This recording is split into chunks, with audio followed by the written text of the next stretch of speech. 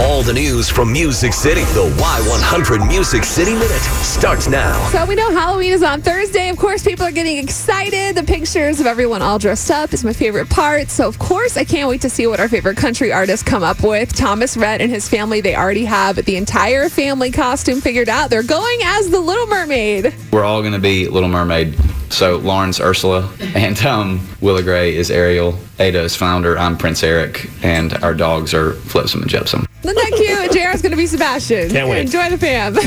Carly Pierce and Michael Ray will celebrate their first Halloween together as a married couple. So she kind of has been planning this for a while, it sounds like. As a kid, I was really into it. My mom used to throw unbelievable Halloween parties. Now I'm more minimal, I think, but Michael and I want to dress up together and do kind of the old school country couple situation, so stay tuned. That should be cool. Another cool photo. And speaking of Halloween, last night on Dancing with the Stars, it was Halloween theme. The couples, they brought their skills. Lauren Alaina did a tango routine, and she danced to Whatever Lola Wants. She was wearing a vampire makeup thing all over her face. What do you call that when they have all the blood dripping? Yeah, face paint. Yeah. Yes. And we also found out last night that Lauren's been dancing with broken ribs for the past few weeks. Really? So it sounds obviously super painful if you've ever had a broken rib. I've broken all my ribs on one side, and it was probably one of the most painful things because you can't do anything for them. Yeah. You can't put a cast on it. Right. All you can do is like wrap yourself like a corset type thing, like with the bandages. So imagine her and just wait. having to do all those dances. And it hurts to breathe. Jeez. I'll tell you more about it later. Yeah. It's so painful. So you can check out her performance from last night's Halloween theme on our Facebook page. And yesterday, George Strait was recognizing first responders. He used his platform on Twitter and social Facebook